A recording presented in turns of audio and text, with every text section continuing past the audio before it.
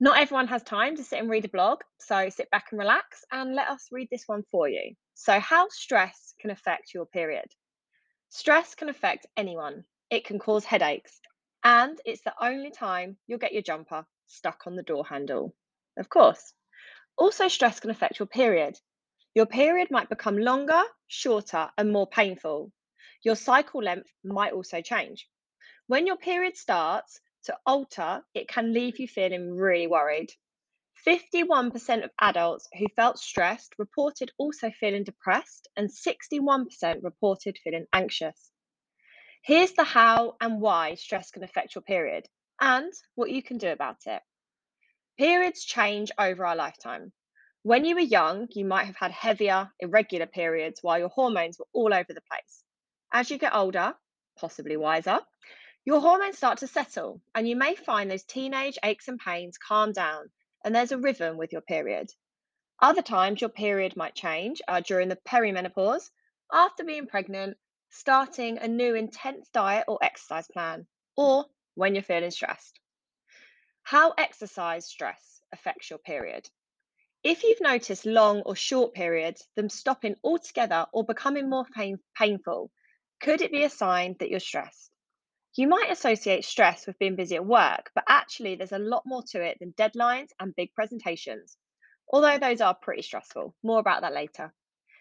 Exercise also puts a stress on your body.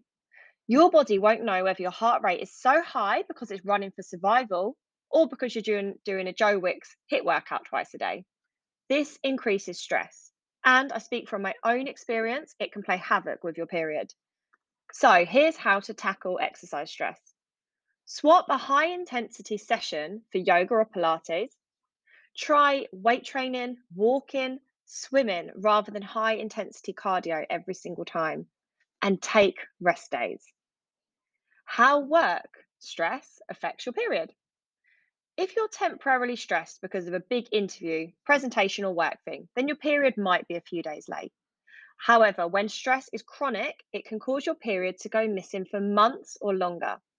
This could be a sign you're overdoing it at work, and you may need to take some steps to reduce stress. So, here's some ideas about how you can reduce stress at work. Tell your boss you're feeling overwhelmed and make an action plan. Take breaks at lunchtime away from your desk. Walk or exercise during your lunch break or before you start work. Try breathing exercises. Take some time off, book a holiday, or just have some time at home. If all else fails, maybe it's time to look for a new job. So, how stress can affect your period? Your period is a great window into your overall health. If you start noticing issues with it, it may be time to book an appointment with the GP. While changes to your cycle can be due to stress, it can also be due to a number of other things, so it's important to get checked. From experience, I can tell you the GP will likely ask you lots of questions about how long it's been, like dates, cycles, etc. Take notes each month about what's happening. This way, you will always have the information you need to get the necessary tests. If you need more ways to manage stress, hit us up on Instagram at It's Our Remedy, where we often share tips. Thanks so much for listening.